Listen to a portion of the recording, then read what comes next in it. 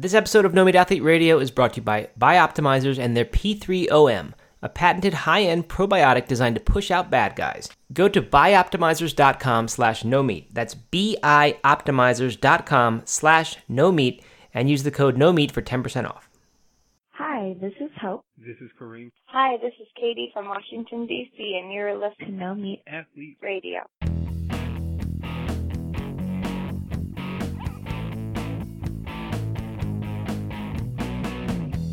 Matt, I had the pleasure of speaking with your wife for a little while yesterday. You know what? I forgot about that until I got home late last night from South Carolina, and I saw a beer growler that I had sent over to you during the COVID. I know, I was at the very beginning of the COVID era, yeah. And I've held on to it since then, just because we haven't seen each other. But your wife came by with more gifts. The reason you gave me that beer was because she was bringing by gifts at the beginning of this, and she came by with more gifts. What was the gift she was bringing back then? She made a stuffed fox animal, knitted a fox animal for our new soon-to-be Why did you give that so early then, I though? don't know. Usually I have to ask her that. You know, so it was like a baby gift for our soon-to-be baby. Right. Yeah, I know. It just seems like that would have been so far in advance of a baby's arrival. But anyway, good for her. She gives gifts, and she makes amazing things. I keep telling her to get it on Etsy. I know. That's exactly what Katie and I said. I mean, they are like really incredible. And the one she made for Eliza, our older daughter, our only daughter at the moment, only born daughter,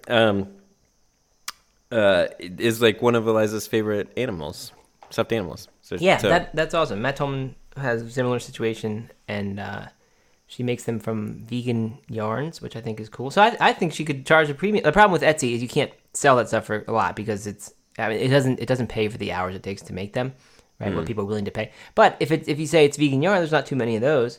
Yeah. And I have another idea. But anyway, is there any more to your part before I get into my Etsy scheme? Well, I heard some stories I asked your daughter about bears, and she was telling me all about the bears up in the cherry trees this summer.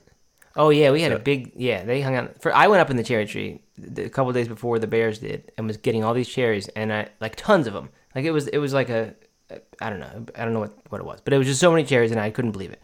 And I was like, I'm coming back next weekend with a ladder, and we're gonna really do this, and like get tons of cherries. And then the bears were up there the next week, or before I could even get back up there. And they were breaking all the branches and getting all the cherries, and it's just no good. But It was cool though. It was cool to see the big mama bear up going out on limbs on like a fairly flimsy tree. But just how good they are, I think, at gauging when a tree branch will bend and not snap. And it was amazing. Huh. Very cool. It was cool. And we tried very hard to scare them out of the tree and get them out. Oh yeah, we got out drums. I drove my car right under the tree and just honked the horn. And they just didn't move. They just didn't care at all about people. They're not a bit afraid of us. Yeah. That's so funny. Yeah. Anyway. Etsy. I was not planning to bring up Etsy on this, but... Is this a downward-facing Matt? No. It's actually... I think it's such a cool thing, because my daughter has been into making crafts recently. She goes on YouTube, looks up crafts, and then comes down with... bookmarks made out of Elmer's glue, or like these folding paper things that fold infinitely. I don't know, really neat crafts that you can just now do on YouTube. And I was telling, and she's also really into business ideas. Like whenever we talk about a lemonade stand or like selling something on the road, she's like wants to actually go do it tomorrow. So I was like, you can sell crafts on Etsy. You'd have to really make good stuff, but like you could do it. So anyway, we were talking about that, and we started Googling about or looking at it, and I found these. Like Lego, you can submit a photo and get a Lego minifigure 3D printed of your head. Wait, what? Yeah, and it's not cheap. I think it was like $40 or something. But the kids always have made these like the different Lego promotions or things where somehow you'll get a Lego that is you, but it never actually looks like you. It's just the closest they can get with Legos. But this, they actually 3D print something, and they showed the little examples of people holding it up. And it exactly was their head, and I think it was even has 3D features. And it's really neat that you can do this, and that people are doing this kind of stuff and making, I assume, making a living off of products like these.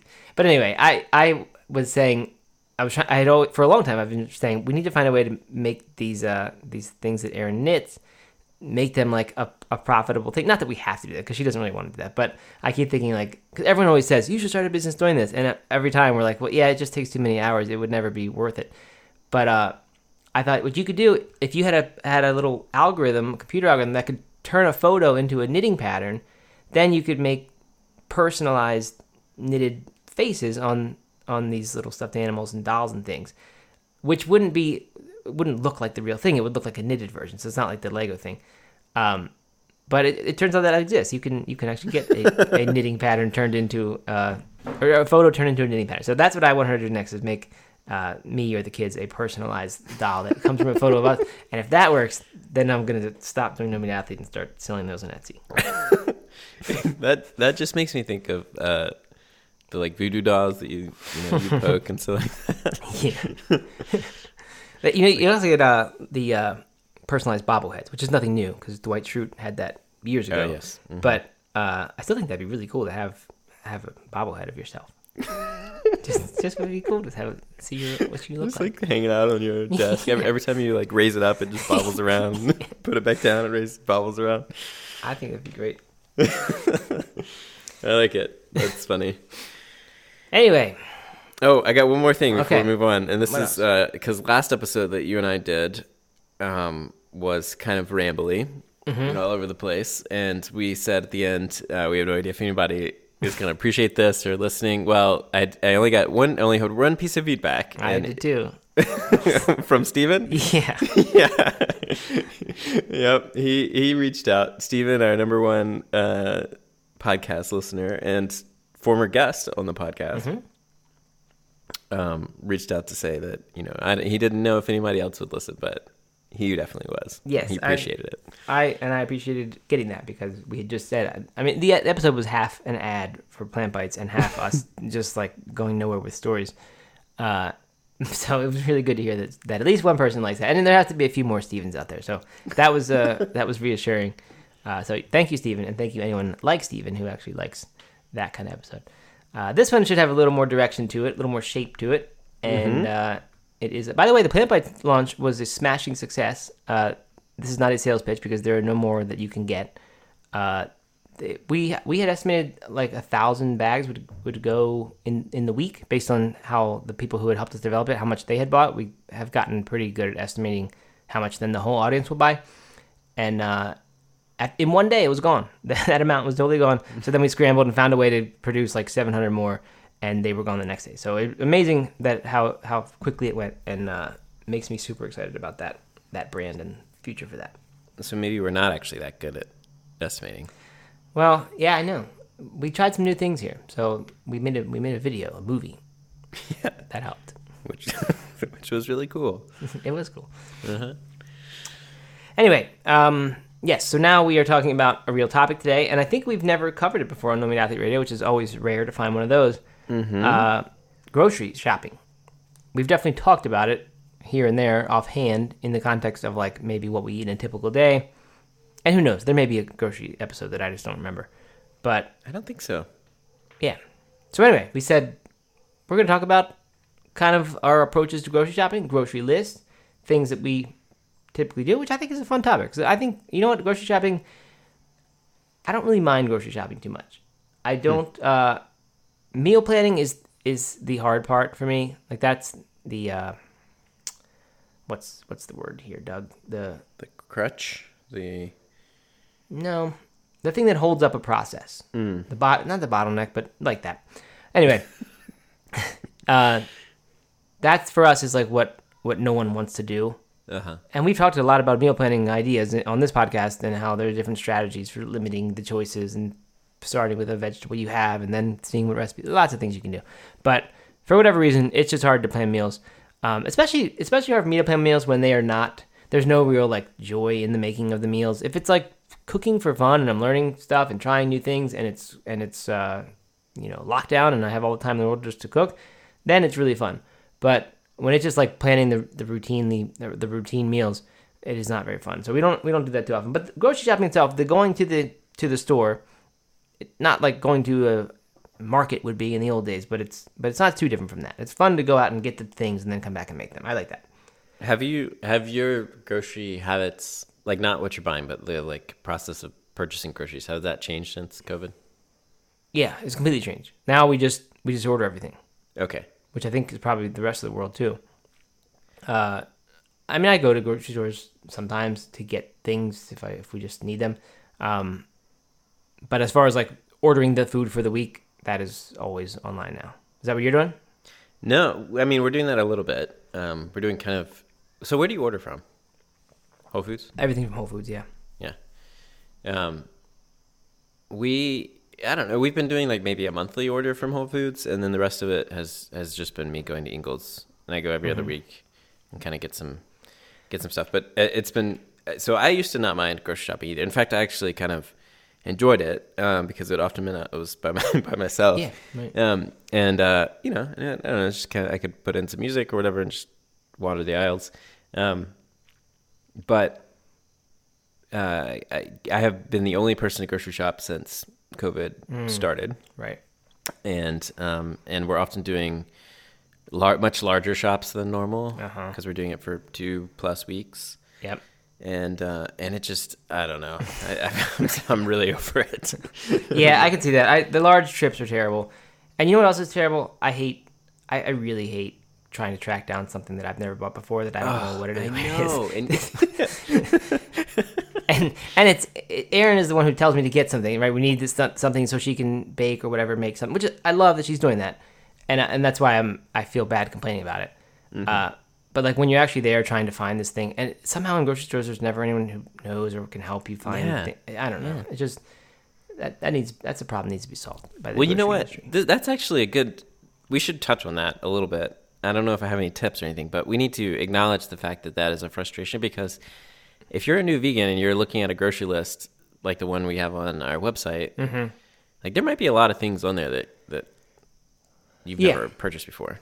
That is true, except as long as you're not trying to get into like vegan sourdough making or vegan, super craft hobby cooking, it's all right there in the produce and the bulk foods section. If you want it to be, right? Like, I guess you can go buy beans in a can or packaged things, but most of it is there in the bulk section and the produce. Like, you don't need to leave that right side of the store, really, or whatever side it's on. But you're right. I mean, that is totally, a lot of these things are unfamiliar. So if you have 50 new items that you've never bought before, even if they are all in the produce section, that's not that easy, because if you don't know the difference between cilantro and parsley, well, I guess they're labeled in the store. Yeah. But like that's the point is, like, a lot of people, we just assume that people know this, but the cash register always asks me which one it is. Right. So I think maybe we give people too much credit for what they know about food. Yeah. So anyway, grocery shopping, as I was saying, I don't mind that. The thing is, I guess I don't mind it when I do it in a very inefficient way, which is plan a meal that I'm excited about making and then go get the ingredients for it. And then the next day need to do the same thing again. Right? It's just such a waste of time to do that. And honestly, I don't do that anymore because we live too far from a grocery store, that it's not like it's just 5 minutes away and I just go do that. So these days we do pretty much plan. I remember you telling me you did that, and I was blown away. Yeah. Yeah, and I used to really like it. I used to love like planning a meal in the early afternoon, and then at the end of the day after running or whatever, I'd just run out to the store and get it, and it would cost me an extra half hour of time. But I liked it because I could get fresh ingredients, I could get exactly what I wanted, and it was fine. But yeah, but now I don't do that anymore very much. So anyway, I guess, do we have a general approach to grocery shopping, Doug? If all we're doing is getting the foods for,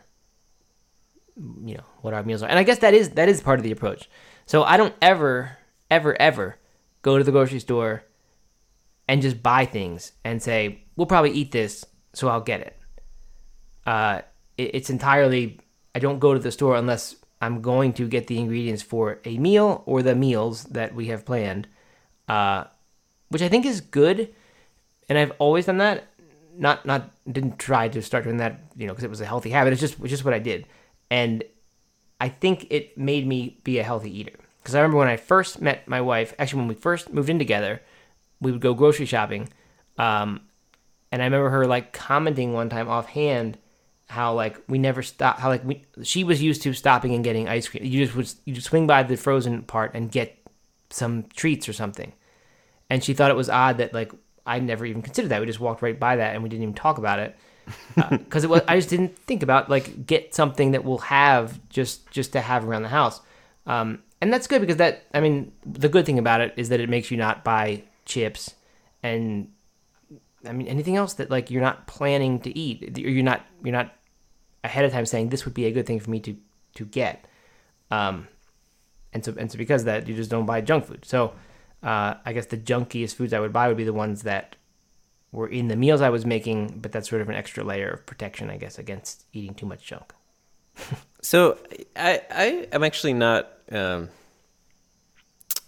don't do that entirely, and I will say like frozen ice cream or junk food, things like that. Yeah, I very rarely will like just grab something for just to have it on hand, but I would say fairly often. I'm walking down an aisle and I see a sauce or something that catches my attention that I've never tried before, or maybe some sort of like we hadn't planned on doing a noodle dish or something like that, but I'm like, maybe I should grab some of those noodles because I can, then you have it on hand, you have it in the pantry so that when you're not sure what to eat and you open up the fridge and you see some fresh broccoli or something and you're like, oh yeah, I'll just make a little udon dish.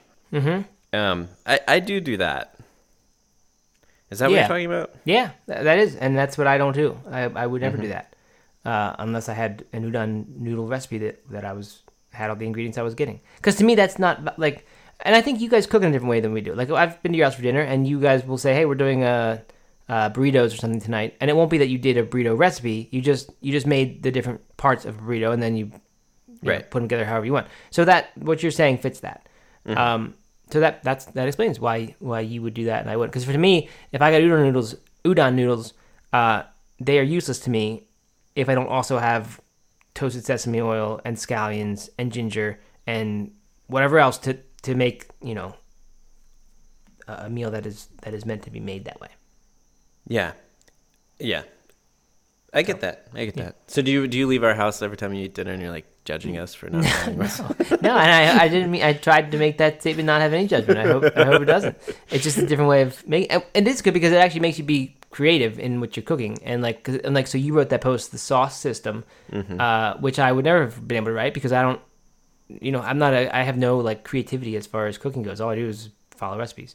Yeah, well, and that's a perfect example. Like, right. So if we had ginger and we had whatever to make a sauce, a good like Asian sauce, and that's what we wanted, we'd start there, and then just see what vegetables. If we had some carrots, if we had some broccoli, if we had edamame, whatever, we just grab whatever it is, and then toss it into some noodles, and there you go.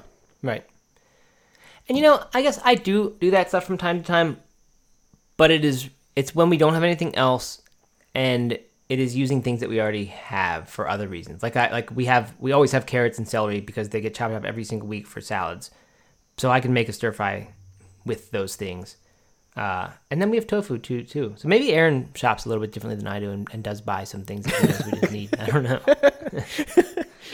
I've never thought about these random things I have in my pantry. Yeah, right. How did that get there? Yeah, that's true. That's funny. But yeah, so one of the tips that if you are doing the cooking, and I mean, maybe certainly in this new age we are in, I don't think many people are going to the grocery store for one meal at a time. But when I was doing that, I found a huge hack, and I discovered this right after we had our second child. When I was just running out to the store because we just were so behind, and I just couldn't even think about planning meals. I just wanted to get the dinner for tonight. Store was 5 minutes away, and I'd go get it, and then I'd do it again the next day. And I started thinking with all this, I was like, just when you're there, pick out a few other things that you can make a second meal out of the next day, so that at least you don't have to come back tomorrow to get something. And that got me really going well. And what it also got me doing, that got me starting to think in terms of I started to have this little bank in my head of 4 or 5 meals that I knew I could get the stuff in 3 minutes in the store. It was always going to be cheap. It'd be like $15 for the whole meal for 4 people, for 3 people, but we had a new baby. And it would always be good, and I knew my son would eat it, and it was healthy. And like, so I had these few meals that checked all these boxes, and I kept just getting like, if I'd go to the store to get something that was kind of interesting, and then I would make sure I got 3 or 4 ingredients so that I could make one extra meal. Which, like I said, not that practical of a tip now, because I don't think anyone's going to the store like that with the COVID situation. But that was one of my tips. That's interesting. Yes. Well, so and that kind of falls in line with my general approach to grocery shopping. You asked if we have a general approach, and mine is what we do every week is we pick out typically about 3 meals that we know we want to cook, and so that might be, it might be 3 specific recipes, or it might be just a meal that we know the recipe for, and we know how to do it. But we'll have like 3 specific meals that we want, and then on top of that, we just grab a bunch of staples that we also know we're going to eat, different pastas or rice or beans and that kind of stuff, salad greens, so that we have the ingredients to whip up a taco night or a pizza night or whatever. We just have it on hand. Mm-hmm. So when we approach the week and when I approach grocery shopping, there's specific things that would follow those couple recipes, and then other than that, it's just kind of general stuff that we're just getting every single week, pretty much. Makes sense. Good. I'm trying to think of any other strategies, and the only thing I'm thinking of is saving money strategies. Mm-hmm. There are like the very by now well-worn tips, like stay at the perimeter of the store, or avoid the beverage aisle of the store. That's where the beverages are. Yeah, but you don't need to buy beverages. Nobody should be buying. I mean, if you want to go get the beers and wines, that's different to me. Okay. But to walk down the aisle with all the Gatorades and the Propel waters and all that, like, there's just no reason to go there, because you're just gonna buy sugar and water mixed together and colored. Mm-hmm. Anyway, but I wrote a post. I'm trying to find it really quick so that I can just have my memory jogged. One of the so this kind of then turns into like halfway cooking tips, and I don't want to do that. But one of the things that I started doing was you don't need to ever buy fresh herbs, and they can be really expensive, and they can make you feel like you don't have the ingredients you need to make a meal. But like if something calls for fresh parsley or fresh thyme or fresh rosemary, like just use the dried version, unless you were making the meal for the sake of like making something special. Then of course you go get the real fresh herbs. But dried is going to be, it has like a different flavor profile, but it's not a worse one. It's just different.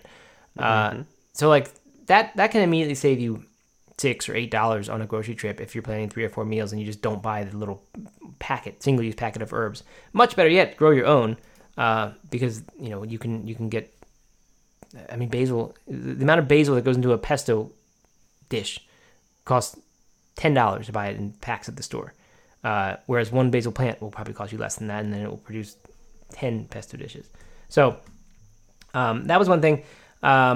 Of course, there's the Dirty Dozen list, the don't buy everything organic rule. That, of course, depends a lot on personal viewpoints and things like that. It's hard now because organic has nuance within it. Like there's plenty of organic food in some of these really large chains, and I wouldn't name them because I don't know which ones are doing it as well as they can, and which ones are kind of cutting corners. But like you can get food that is technically organic, but the organic pesticides used are used in such quantities and such, they're borderline not that good for you, that maybe a certain conventionally grown food that just doesn't have organic certification but is pretty close, that might be the better choice. So when it comes to organic, I've always been like, I look at the Dirty Dozen list, the things that are on the Dirty Dozen, which is, I think the EWG, the Environmental Working Group, is the one that makes it.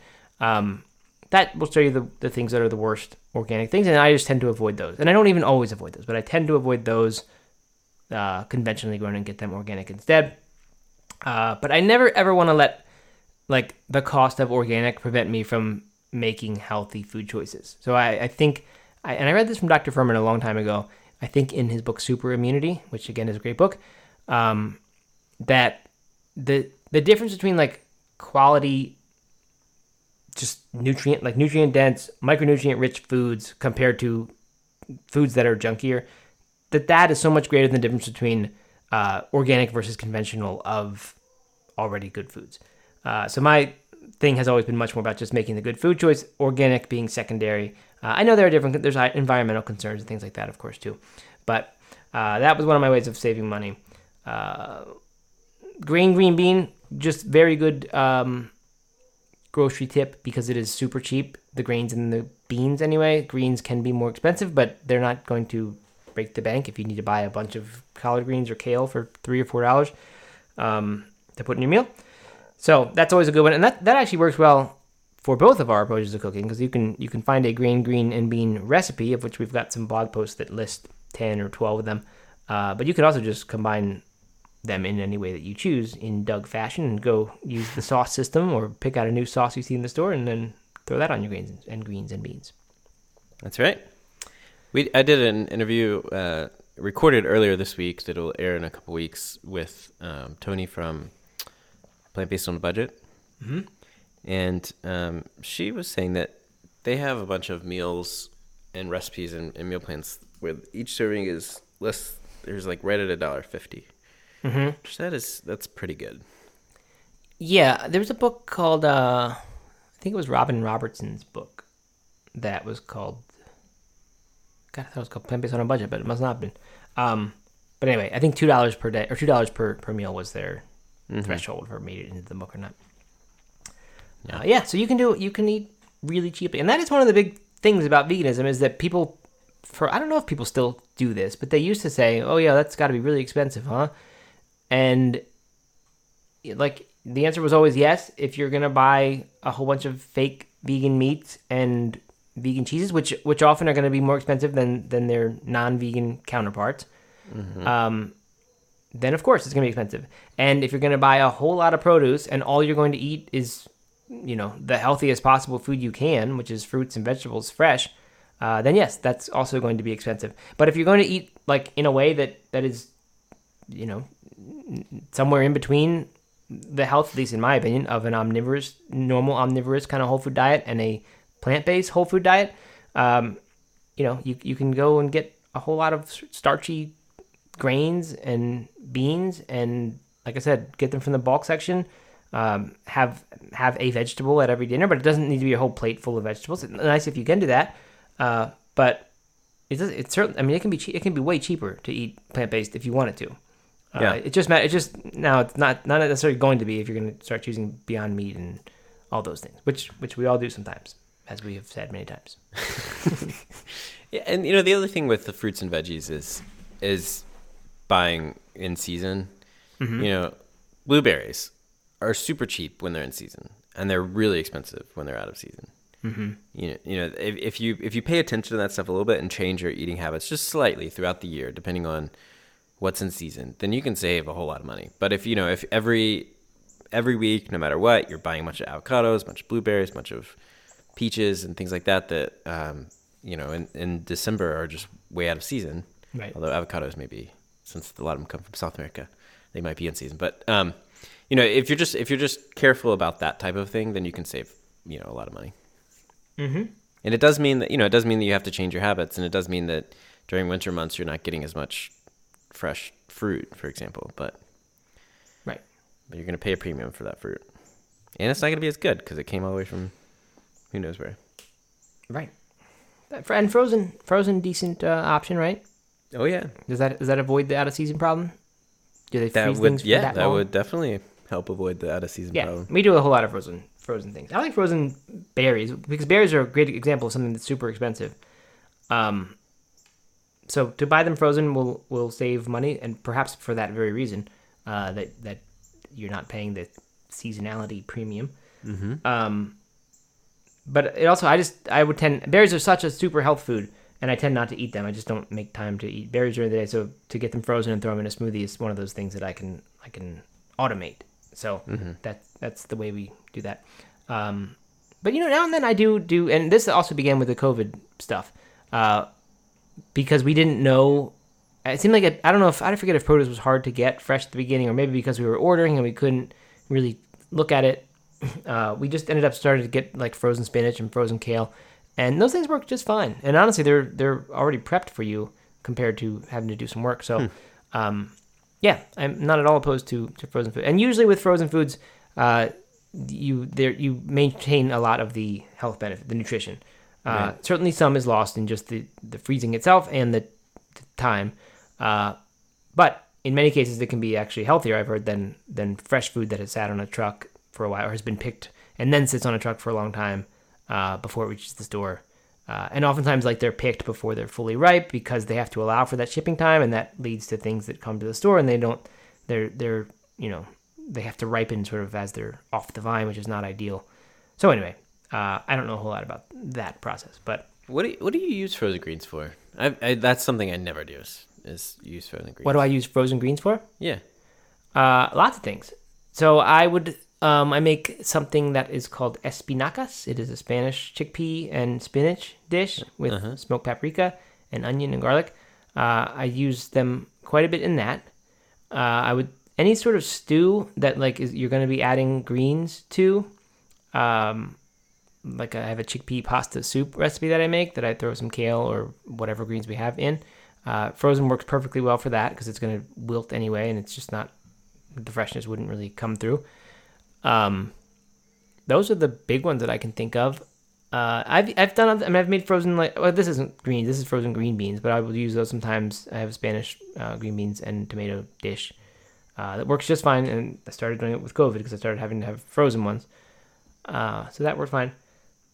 And then smoothies, really. Like we used to just, we don't do this so much anymore, but we would used to have fresh greens, and when they would kind of go bad, we would put them in the freezer just before they were ready to go bad, and then just throw those in the smoothie, which was a good way of using them. But if I were making an effort of putting greens in my smoothie every morning, frozen kale or something would be perfectly fine. Okay. There you go. All right. So we did want to talk about a grocery list, right? Kind of general pantry grocery list. But before we do that, I was thinking we tell a random story. What do you think? No, just kidding. Let's take a second to thank our sponsors. Okay. Sponsor. This episode of No Meat Athlete Radio is brought to you by Bioptimizers and their P3OM probiotic. As you probably know, Matt, there's good bacteria and there's bad bacteria in your gut. And one way of fighting against the bad bacteria is through probiotics. But unfortunately, many low-quality probiotics end up passing right through you and don't actually improve your gut microbiome.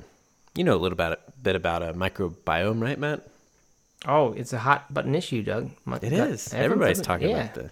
People talk about gut all the time. We even talk about, Matt Tolman talks about when he says, I'm going to trust your gut on some sort of business decision, he says, I'm going to trust your microbiome.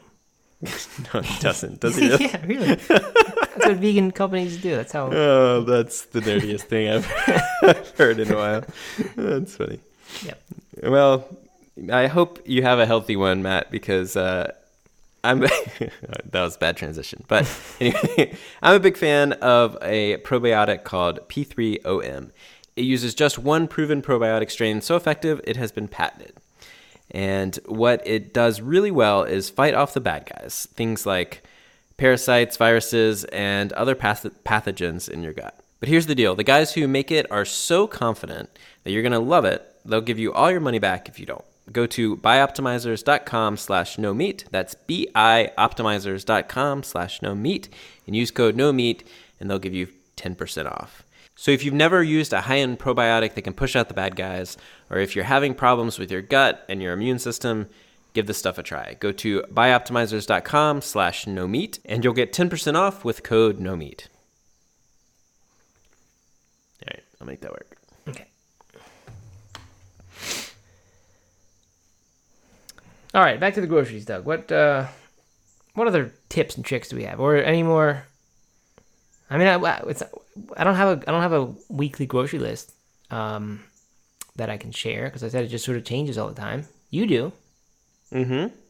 Yeah, and I mean, well, we have a basic kind of pantry list that we've shared on No Meat Athlete before, and And I've actually been updating it a little bit myself, so we can kind of republish it and send out a new version of it. So I've been thinking a lot about this. And, well, I guess, do you use a grocery list app or anything? I was just going to bring that up. We just do it on Alexa. We tell Alexa whenever we think of something. Actually, the instant something runs out, we say, Alexa, add this. And it goes onto the list. That list then goes to the phone, and that's it. Very nice. And then I just use a notes thing in my phone, the little notes app, to just add random things. I wonder what if do you use? Do we need to do a warning that you're going to use that word so that everybody's devices don't turn on? I hope we don't need to do that in these days. We use an app called Our Groceries, and this is actually we're new to using this app because the old one that we used, Wunderlist, got purchased up by Microsoft, and we don't like the new version of it. So we just switched to something called Our Groceries, which I think I like even better because it does categorize, like automatically categorizes stuff, which it's not perfect because every grocery store isn't the same, but I do appreciate having things kind of like lumped together. But the big thing is to have something, if you're in a relationship and you're shopping for a family, is to have something that you can both add to, and then it gets updated. Because there's so many times that Katie would be like, yeah, we need this. And I'd be like, okay. Yeah. Never added it, and then totally forgot. Yep. Of course. So, I don't know, should we just kind of run through some general stuff that we buy? Yeah. Like I said, I don't have a list, but let me hear yours. I'm sure it'll trigger a few things for me that I can say, yes, these kind of are staples that I buy. So what do you got? Well, let's start with fruit. Definitely always get fruit. We eat a lot of apples, and bananas are kind of a given every single week. Bananas are a great food, I've realized. They're one of those foods that very portable. So like it's so easy to, if I'm like when I'm driving to South Carolina for soccer, if we didn't do a good job of planning stuff, I just grab 4 bananas and bring them. And it seems weird. It would seem crazy to me to eat 4 bananas in an evening. But I actually feel really good about eating that way. I think I've told this before. And they're just portable. They don't get beat up too easily. I mean, they can, but I don't know. I like bringing a bunch of bananas as your food choice if you're just not going to stop and get fast food. Yes. It's the best snack. It's the best snack there is. True. So apples, bananas, during the summer we'll often get some berries and like fresh berries and things like that, especially for the kid. Tomatoes, often get tomatoes, although now we have plenty in the garden, so I haven't purchased any in a while, but we'll typically have tomatoes. That's one of those that if they're out of season during the winter, I tend to shy away from just because, might as well get canned or something. Yeah, our garden tomatoes failed this year, but I have come to become a connoisseur of canned whole peeled tomatoes. And if you just get some good ones, spend a few extra bucks to get the good ones, they're fine. They work in so many recipes that call for regular tomatoes. Is there a brand you want to shout out? I mean, I like Cento, which is an Italian brand. If you buy their San Marzano ones, they're like $5 for a 28-ounce can. But you can buy like a 128-ounce can for a little bit cheaper. Or you can get... That's a lot of canned tomatoes. I know, but England used to have them for $10. You could get like a gallon of canned tomatoes. And I would just buy them and then put them in jars and things. So anyway, but that makes a big difference. Just get good ones. If you can get imported, they tend to be better than U.S. The big thing with tomatoes is they're packed in juice, which a lot of recipes will tell you just dump the whole can in. But if you rinse that juice off and you just get the good part, especially if you like pierce the tomatoes and just drain off some of the water first, you get nothing but good rich fruit in your sauce or whatever you're using it for. Nice. That's a good tip. That is a good tip. Veggies, definitely a bunch of lettuce. I mean, a bunch of greens. So kale or spinach, some romaine lettuce, things like that. Oh, I got another one. I'm just like the color commentary here. I like it. Go for it. So I have this. These podcasts, we've done so many episodes and so many repetitions. I don't know what we've talked about before. So pretty much everything I say, I'm pretty sure we talked about this before. But I have a collard green recipe where you roll the collard leaves up like cigars, and then you slice it as thin as you possibly can which if you have a good sharp knife makes a huge difference. Speaking of which, I just sharpened my knives. I got a whetstone. I've had a whetstone. I got it out and sharpened all my knives, and it's awesome. But anyway, you just slice your collard green cigars into the thinnest little 1/8 inch slices you can. Get a pan as hot as it can go, especially cast iron is good for this, and just throw them in there. Takes 3 or 4 minutes. With oil or just? Yeah, with a little bit of oil. I don't know, tablespoon of olive oil for a big, large bunch of collard greens maybe. And you stir them. You don't stir them all the time because you want them to get a little bit of char on them. And then in the last minute, put in a minced clove of garlic and some crushed red pepper, and then dress it with salt and lemon juice. And it is the best thing. Both my kids' favorite food. They want it for their birthday dinners. It's like they love it, and it's collard greens, which I can't believe that's their favorite food. But it is really delicious, and it's simple to do. I next time I go to the store, I'm getting collard greens. That sounds Do great. it. Yeah. Awesome. All right, other vegetables, broccoli, peppers, carrots, celery, that's kind of standards for every week. Mm-hmm. Always get potatoes, some sort of potato, and I know you're a big sweet potato guy, so I know you... Yeah. Worst food in the world. No, you know what? I'm okay with sweet potatoes. I don't like sweet dinners. That's my problem. And I don't like... It's just too sweet. You know what we've been doing? And this might be repulsive. Okay. But for some reason, it really works. I did this the other day. I was like having a lot of trouble with sauce. I may have even talked about it because we've done it a few times now. This is the same thing that me. You know what? I think I've now that I'm saying it, I'm certain we have talked about it. So I'm not gonna repeat myself. Never mind. All right. All right. So just go through, grab a couple your standard veggies, I would say. How about mushrooms? You ever do mushrooms, Doug? Katie doesn't like mushrooms. I really like mushrooms, but Katie doesn't. So we don't. Yeah, we just never get mushrooms. Yeah, Are you a mushroom guy? Yeah, my family all likes mushrooms except for Holden. So we will. That's one of our things we will often do as a side dish. Like if we're just having food that's not that healthy, we'll also make a thing of like quartered mushrooms and some garlic, and they're really good.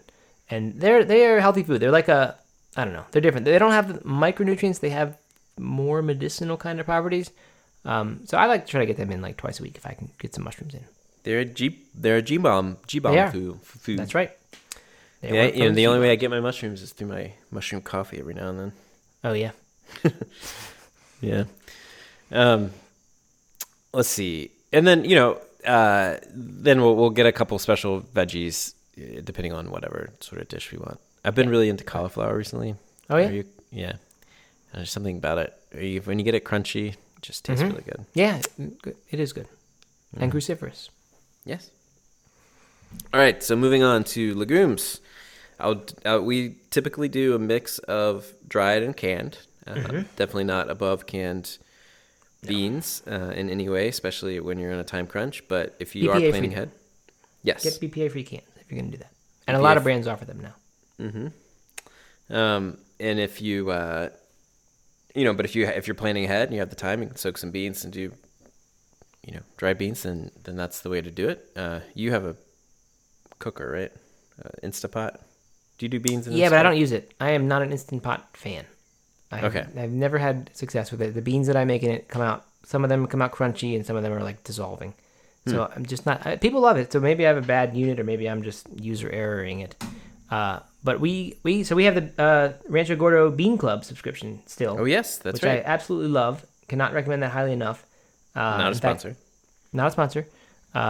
Just this week I have made 2 different 1-pound bags of Rancho Gordo beans. 2 like heirloom, these giant lima beans is a dirty word almost. People just hate that sound. But I love lima beans now. If they're just not in a can, if they're actual beans that you cooked, they're just delicious. So I made one of those, and I made these other Amarillo something that turned into these big beans. So I make some really good beans now from Rancho Gordo. And what I have learned is the quick soak method of soaking, which is on pretty much any bag of dried beans you buy. It will suggest the quick soak thing, which you just boil the beans for like 5 minutes, and then you turn off the heat, leave the lid on, and let it sit for an hour. And that is the equivalent in many ways of soaking overnight. What? That's on every bag of beans? Yeah, if you just read carefully, it will say quick soak method, and then they'll suggest that. And it works? Yeah, it's just fine. I mean, what I don't know about it, like a quick soak, in some ways it does things like dissolves the phytates or whatever. Don't quote me on that. That might be wrong. But it makes them more digestible and absorbable, apparently. But what it really does is reduces the cooking time. That's one of the huge things. So, like, what I don't get about the quick soak, if you turn off the heat and you're letting it sit there for an hour, like, what if I had just left it on and kept cooking it for that hour? Would that be a faster cooking time than letting it first sit for an hour in water that's not boiling, that was hot? Right? It just seems weird that I'm saving cooking time by letting it sit in water that was just boiling a second ago. Well, I'm basically am cooking. So, anyway, I don't know, but I do that, and then I cook, and then usually most beans are done with another hour or two. What it does is gives you a chance to change the water, and that if the phytates are being removed, lets you do that. And then another bean tip is don't add salt till the end. Like the last 20-30 minutes is when you want to add your salt to a pot of beans. That is all really good bean tips. It is good bean tips. But like you said, the canned beans are totally fine. They're I mean, I think a lot of people like to get judgy and think that canned beans are somehow bad. They're only bad, I think, from the aluminum in the can and the salt in the canning liquid. Or I guess it's the cooking liquid that is in the can. That's the only real downsides that I can think of. So I use canned beans all the time. They're just not as delicious as making them from scratch or from dry. That's right. So I'll do lentils, chickpeas, black beans. Maybe something else if I'm feeling Cranberry beans ever? feisty. Cranberry beans. No, I don't even know what that is. They're delicious. They're kind of like pinto beans, but they're I don't know. They're just better. All right, moving on to grains.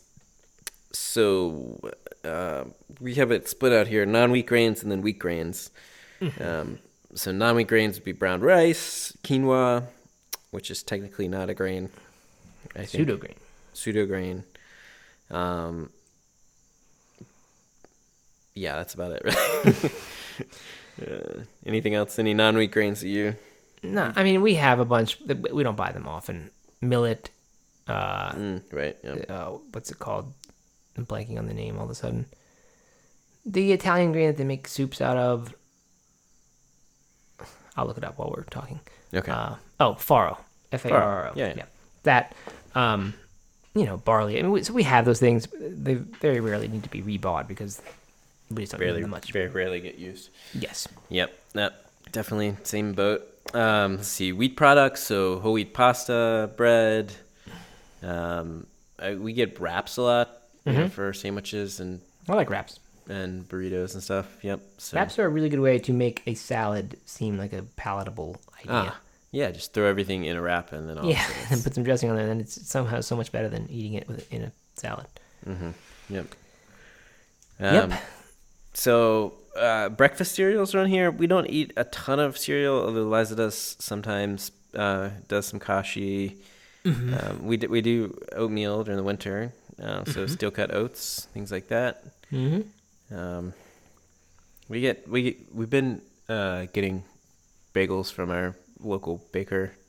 Oh yeah. And did I tell you? No, sorry. Go ahead. They've been pretty good, so that's been kind of our breakfast treat when we're not doing a smoothie.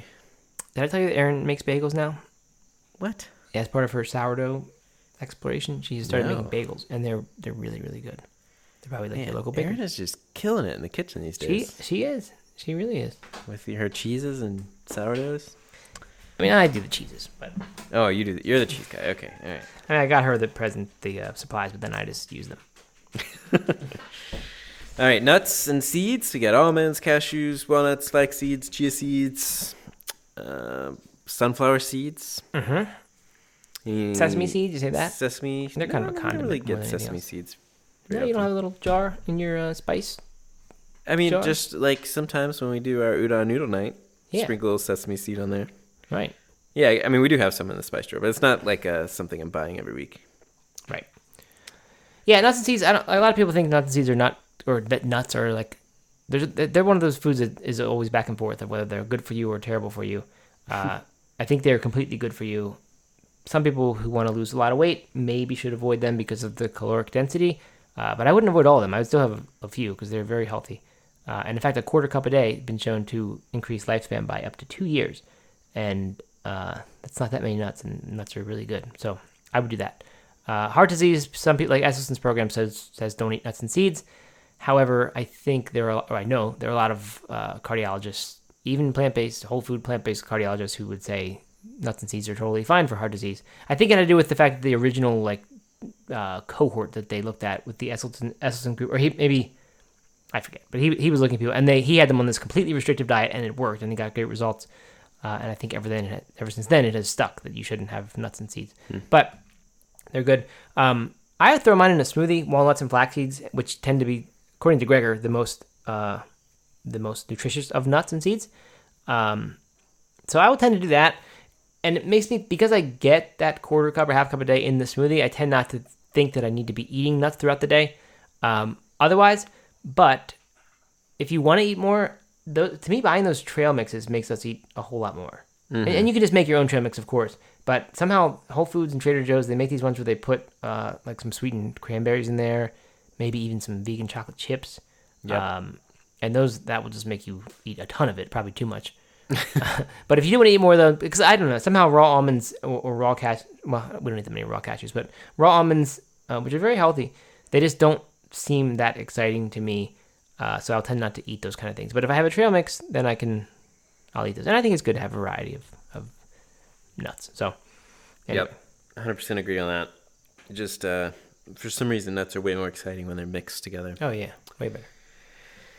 Spreads, hummus, nut butters. Definitely, we pretty much always have both peanut butter and almond butter, depending on what we're in the mood for or how much we're putting on something. Because almond butter is so much more expensive. I've gotten away from almond butter. We haven't bought that in a long, long time. I don't know why. I think maybe because it's always hard to work with. It is hard to work with. Yeah, but it's pricey. It's like 3 times more expensive than most of your other nut butters. Yeah, and I think almonds are more nutritious than peanuts, but I don't know. A peanut butter, if you just get where the only ingredient in there is peanuts, that I don't know. It seems like I remember when I first started tasting that, I thought it was horrible compared to the stuff that had the palm oil in it. But I've gotten used to it, and now I actually like it much better. So you can get used to that, as everyone says. So yeah, I think if you get a relatively unprocessed peanut butter, that is not so much worse than almond butter and a whole lot cheaper. Yep. Oils. I don't really think about buying oils very much because, we always do buy oil. We cook with oil. Not an oil-free family, but always have some olive oil, some toasted sesame oil. I always have some coconut oil, although we don't use it very much. What else? This original list had grapeseed oil. We never buy that. Yeah, grapeseed oil is kind of a nicer, I think it's a higher temperature cooking oil. It's sort of a nice alternative to canola or vegetable oil. That's at least the way I used it. But yeah, mostly I just buy extra virgin olive oil. And there's a whole lot of counterfeit extra virgin olive oil out there. And a lot of times it's even cut with things that aren't even olive oil. Illegally, of course. So some of them brands though will make it easy for you to verify. You type in a number on the computer and see where it goes.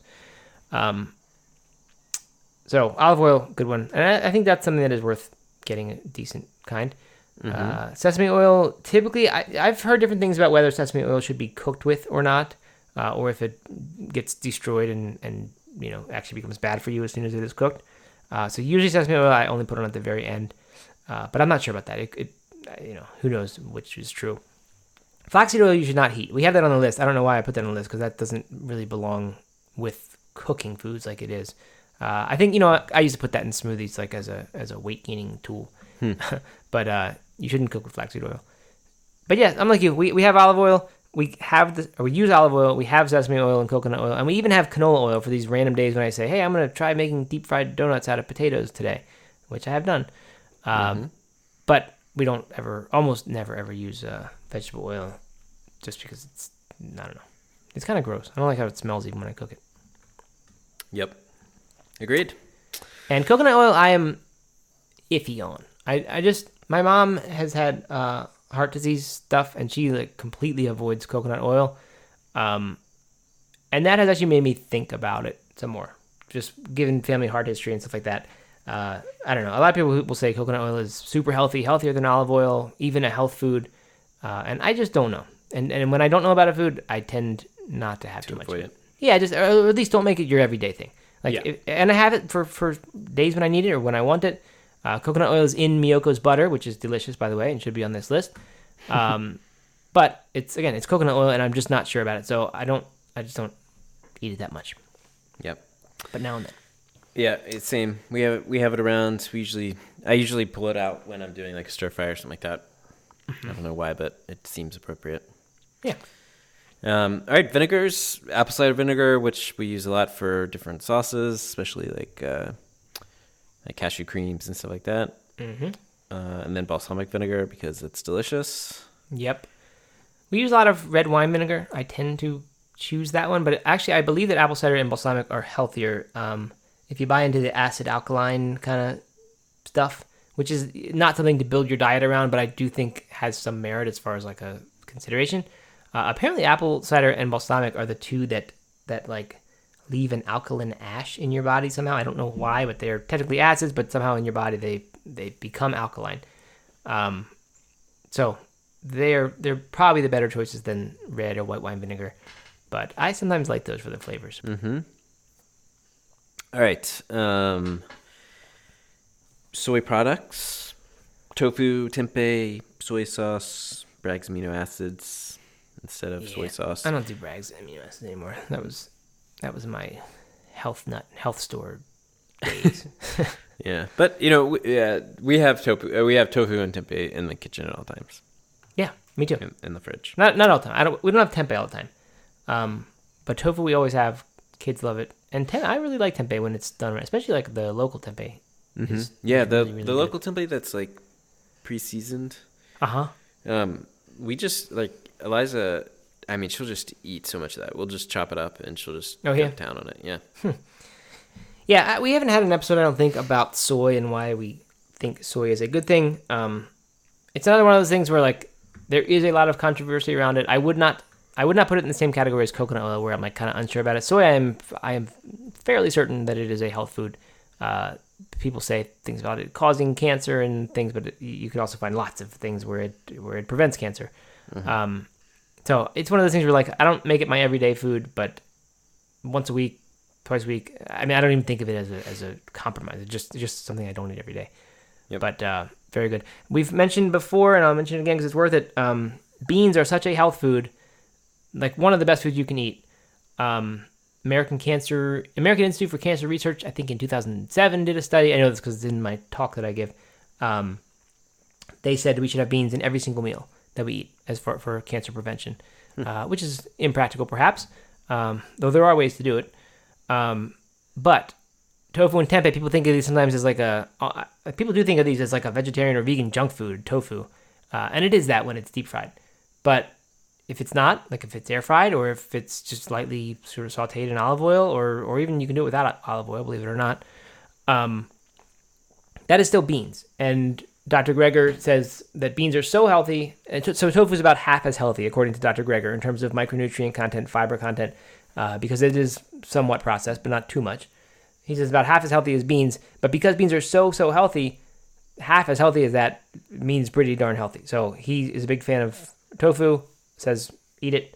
Tempeh, though, he says is a less processed, right? You can see the whole beans in it, so that is more a whole food than tofu is. Plus whatever benefits of fermentation there are, you get from tempeh as well. So, like you, not opposed to those things at all. Mm-hmm. Then let's see, coffee, tea, of course, milks, plant milks. For some reason, I don't know why I do this, but I always get one almond and one soy. Oh yeah. Mm-hmm. We don't drink soy milk. I don't know why. We switched back to soy when California was having a big drought a couple of years ago. Uh-huh. And and a lot of our almond milk was coming from California, and it's a very water heavy nut. And so we switched back to soy, and then for some reason, ever since then, I kind of flip-flop back and forth. And it is a little bit maybe creamier or thicker or something. Yeah. So if I'm putting it in a smoothie, then I'll often use soy milk. But I don't know. I don't know which one's better for you. Really, I mean, I imagine almond milk's probably a little bit better for you. The soy milk might have a little bit more protein for the kiddos. Yeah, I think it just depends what you're looking for. I mean, both of them are a whole lot of water. Yeah, and not that much else. Yeah. But yeah, I think the soy milk has more calories, and some of which is protein. So yeah, whatever you're kind of looking for, I guess. And snacks, I mean, we don't really need to go into snacks. Everybody has their own choice. Tortilla Everybody chips knows on the list. I love tortilla chips. You can't. It's first on the Can't list. go wrong too. with tortilla chips. No. And popcorn has been Katie's pregnant Oh yeah, snack. Yep. we do a lot of popcorn. Do you air fry popcorn? I'm not air fry. Air popcorn, or do you put it in oil, or what do? You don't microwave it, right? Actually, I'm Oh, embarrassed to duh. say we do, but not like the bagged microwave popcorn. We have this thing. It's this silicone bowl thing. Right, that's right. You told Have me you seen these? No, I think you told me about it at one point. Okay, and you just you put a silicone lid on top of it, and you just put the type of popcorn that you would get for an air fryer or an air popper, Right. and just put it in there, and then put it on for 2 minutes, and it turns into delicious popcorn. Nice. I have nothing against that. I have nothing against microwaves. I have things against the those bags. I think they're terrible for you. Oh yeah, no, don't do those. Don't do those, Matt. I promise.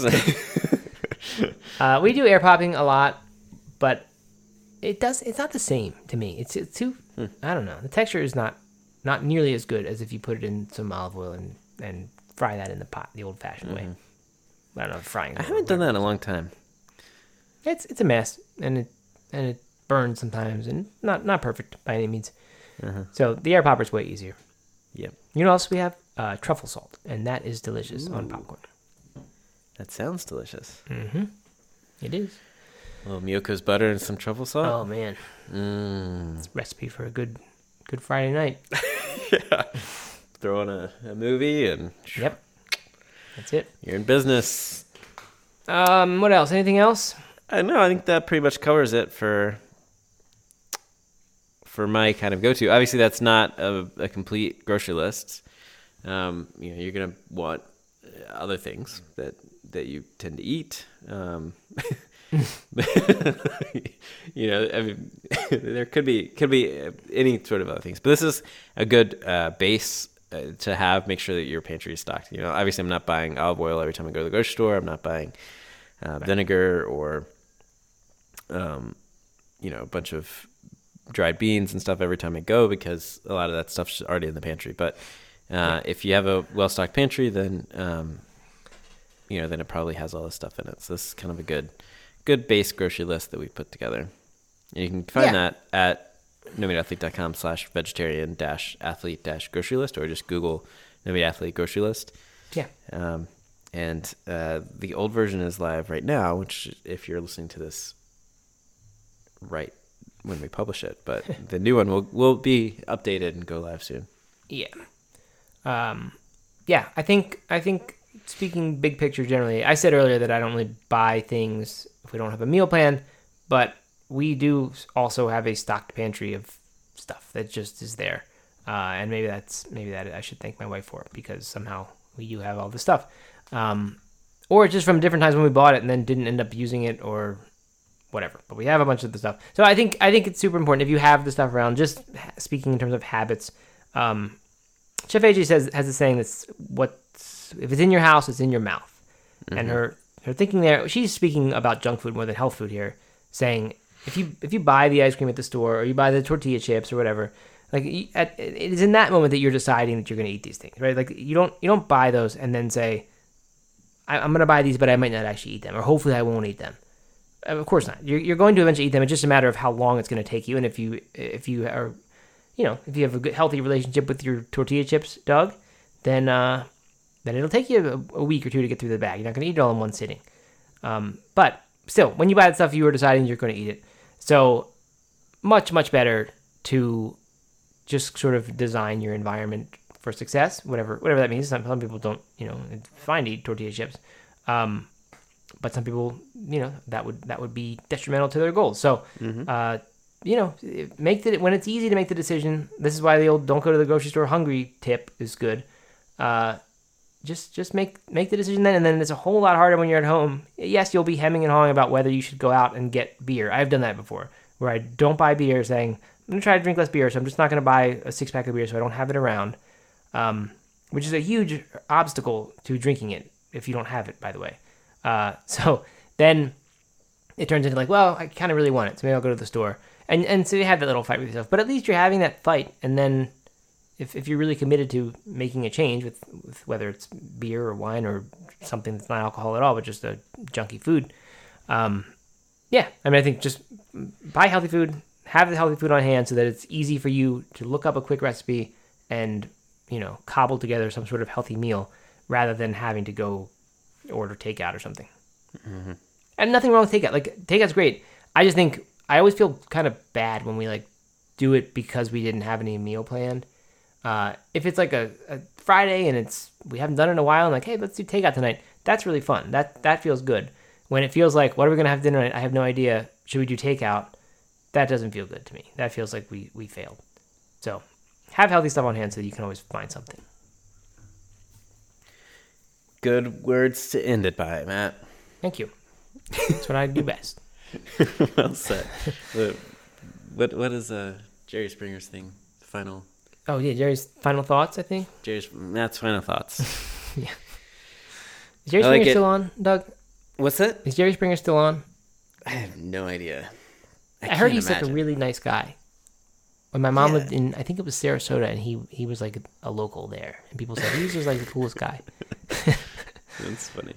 Yeah, I think it is still on. I saw it like a couple months ago on TV, and I for some reason had it on. We don't even have like normal TV access. We have the Spectrum app that we put on for sports or whatever. But for some reason, we put it on. I put on Jerry Springer, and I was watching it, and the kids saw it, and they were like, "What is this?" And it just hit me. I was like, I cannot believe that we grew up thinking this was like normal TV to have on.